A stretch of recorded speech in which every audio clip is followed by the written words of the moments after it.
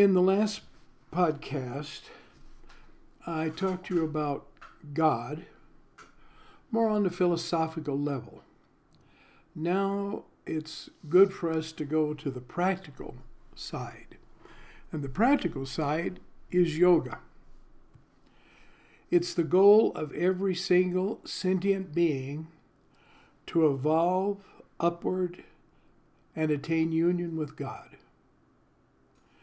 Evolution at the beginning phase takes place absolutely naturally without even our awareness as we move from the very simple lower forms of life up into the higher forms. Then as a human being, we eventually come to a level in which we have the capacity to take charge of our own evolution. And then we begin to evolve ourselves and therefore can accomplish in one life what has taken hundreds, if not thousands, of lives beforehand. And yoga itself is the means of this self-evolution that will culminate in conscious and perfect union with God. So it's good for us to consider God in that perspective. And we will do that by looking into the Yoga Sutras of Patanjali, which are also called the Yoga Darshana, because yoga is actually a philosophy as well as a practice. In Indian philosophy, there are 6 divisions. That is 6 systems of philosophy. All of them are true, but a person operates within the context of the one that is most compatible with his own present state, with what in Sanskrit we call karma and samskara.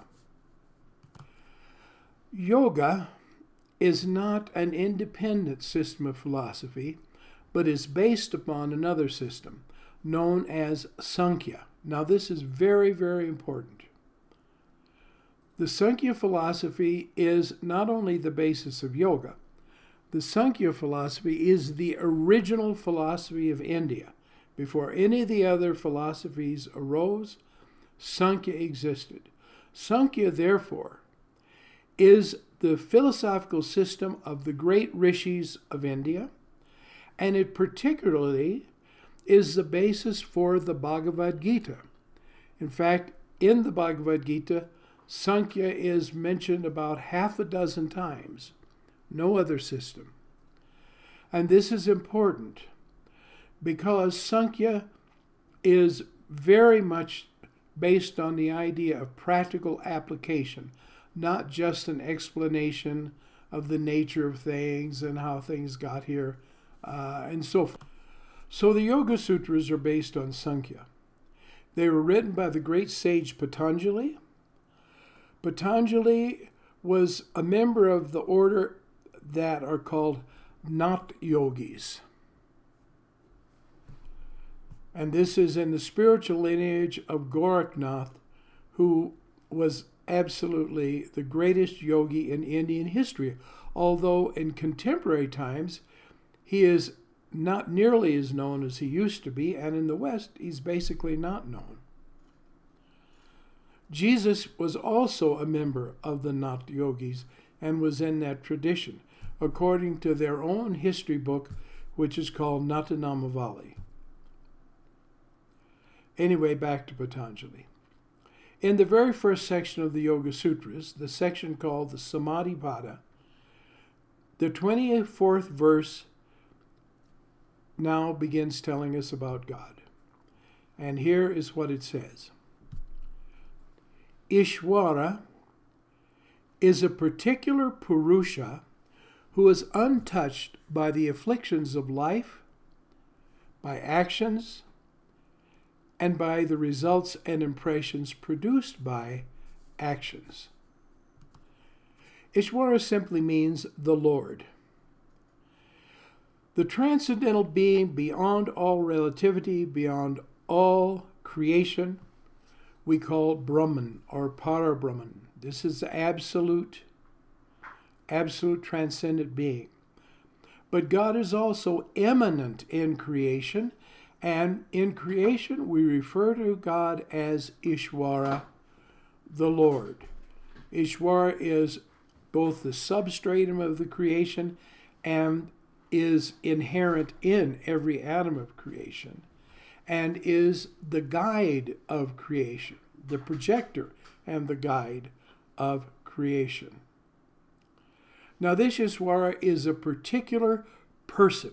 The word Purusha is used, not just a spirit, but Purusha. So we understand this is the personal God as contrasted with the impersonal aspect of God, the absolute. God is not a conglomerate or, we can say, just the embodiment of everything that exists, but is a real independent spirit who can be pointed out, that is, by the God realized, and of which it can be said that and that alone is God. He is untouched by any faults. Therefore, the idea God could be angry or even pleased or jealous or impatient is absurd. Because he is a person, but he does not possess a personality like you and I do, because the personality is created through life after life by the conditionings, the very thing the final phrase says, the results and impressions produced by actions. And of course, he's not touched by action. Obviously, karma. God does not have karma. This is very much emphasized in the Bhagavad Gita. Krishna says, speaking as God, I am untouched by all these things. Everything is contained in me, but I am not contained in them, and I exist apart from them. Therefore, to speak of God in any of these terms is an absurdity. Next, in the 25th verse, Patanjali says about Ishvara, in him is the highest limit of omniscience. Well, of course, even as children in esoteric religion, we were told God is omnipotent, omnipresent, and omniscient. So why does Patanjali bother to tell us this? It's because we can share in the omniscience, the omnipotence, and the omnipresence of Ishvara. Therefore, Swami Vivekananda translates this sutra, in him becomes infinite that all-knowingness which in others is only a germ. Because we're parts of God. We're not the totality of God. But we're identical with God in our essential being, and therefore we have a touch of these qualities. And by uniting with God, this simple touch unites with the original, the archetypal faculty, and becomes infinite. Although we, of course, will never be infinite.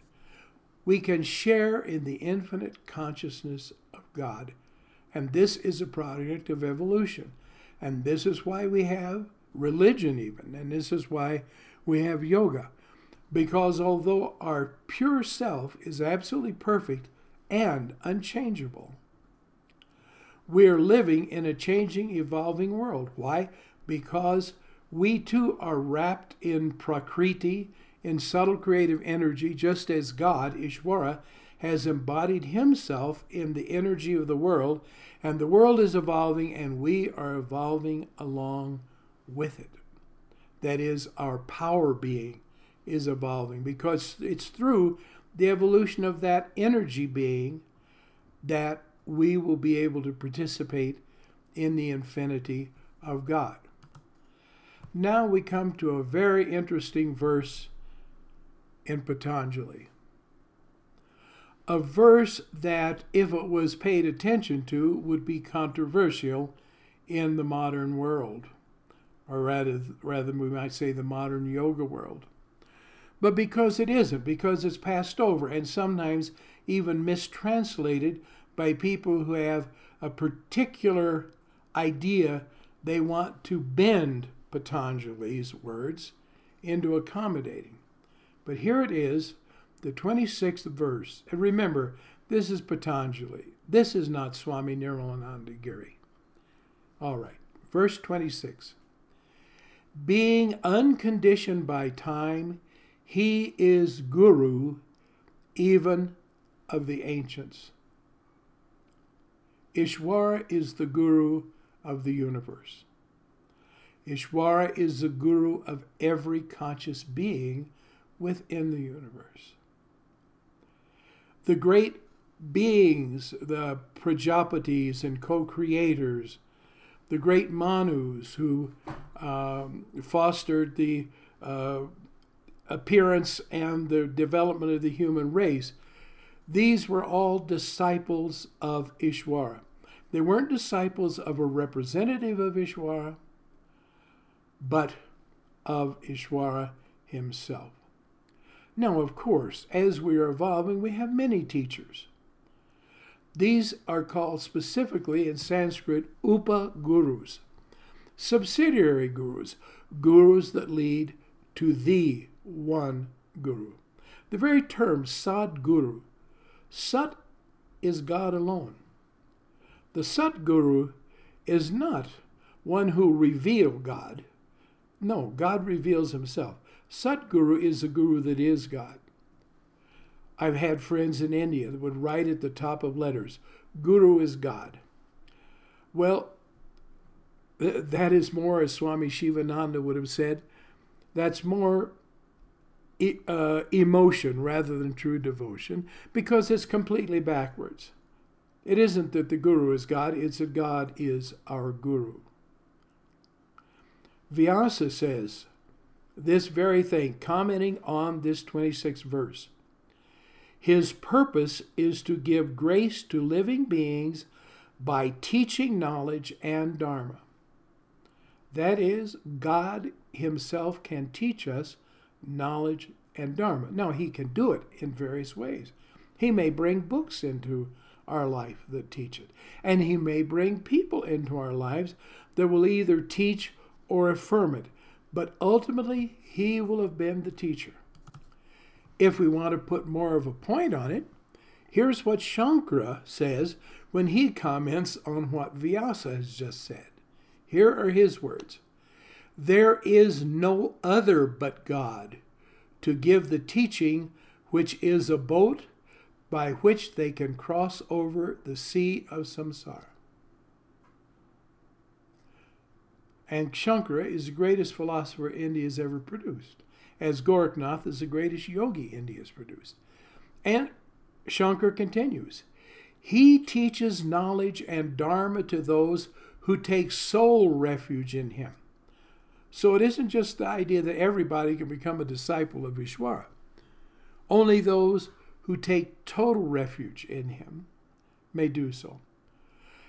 Then Shankara continues, for all the kinds of knowledge arise from him as sparks of fire from a blaze or drops of water from the sea. Obviously, that's why Patanjali says, being unconditioned by time, he is Guru even of the ancients. Buddha said that all teachings and all teachers are like fingers pointing to the moon. Their sole purpose is for you to look at the moon and see the moon. And he specifically says, and once you see the moon, you don't look at the finger anymore. You and I go to school. We learn subjects. We don't bring our grade school teachers along with us for the rest of our life, do we? So also, the human teachers are always secondary. And primarily, we must understand, they are secondary. For us in the West, we have learned most about yoga through the writings of Paramahansa Yogananda, a great master himself. He has written in his autobiography about a great teacher, Yogi Raj Shyamacharan Lahiri Mahashai. The Yogi Raj wrote this in a letter to a disciple. No one does anything. All is done by God. The individual that seems to be the guru is only excuse. Remain abidingly focused on that divine guru, and this is blessing. When someone asked Yoganandaji about a disciple, he said to them, I never speak of people as my disciples. God is the guru, they are his disciples. Worthy human teachers are like elder brothers, elder sisters, who teach us, who help us. It often happens in very, very large families that after a certain number of children have been born, then the mother says to the older ones, look, you're going to have to take care of these children. You're going to have to feed them. You're going to have to bathe them. You're going to have to teach them how to walk, how to talk, because I can't do it. I know this because my grandmother, who had 15 children, had to do that very thing. So again, we're not denying the value of these great ones that should be saluted and should be honored. I spent time living with Swami Shivananda Saraswati. He was a god upon the earth. And yet he used to say, I abhor gurudom. By gurudom he meant, that is, the substitution of a human being and given to a human being the love and devotion and loyalty that should be given to God, who is our only goal. Sri Ramana Maharshi said in one of his discourses, only the Supreme Self, which is ever shining in your heart as the reality, is the Sadguru. I hope you don't think I'm sort of laboring the point, maybe even beating it to death. But you see, for over half a century now, friends of mine have had their lives ruined by unqualified gurus who look very good, but who prove to be unworthy, and by their own mistaken attitudes and dependency upon these gurus. A true guru was Swami Yatishwarananda. He was vice president of the Ramakrishna Mission. In fact, I heartily recommend his magnificent book, Meditation and Spiritual Life. Now, here is what he wrote to one of the people that he had indeed taught meditation to, and of whom he was a personal guide and counselor. Here are his words.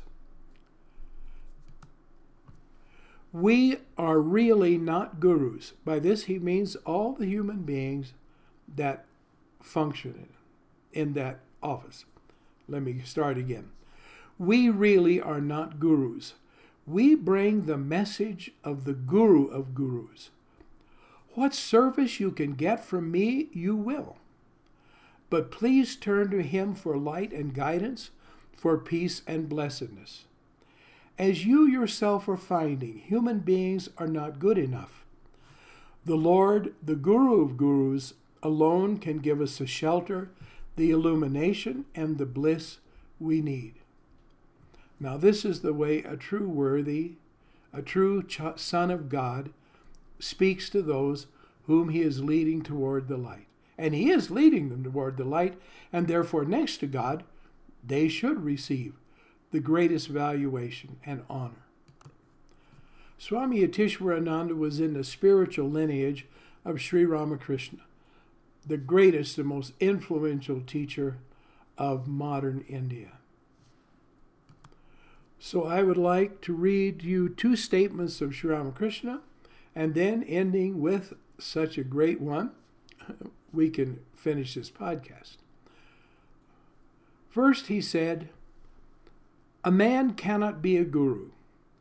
He who says of himself that he is a guru is a person of poor understanding. And then, finally, this. The more you will advance, the more you will see that it is he who has become everything, and it is he who is doing everything. He alone is the guru, and he alone is the spiritual ideal of your choice. He alone is giving jnana, bhakti, and everything. Therefore, to that universal absolute Guru and refuge and goal, we should all bow in reverence. Om Tat Sat.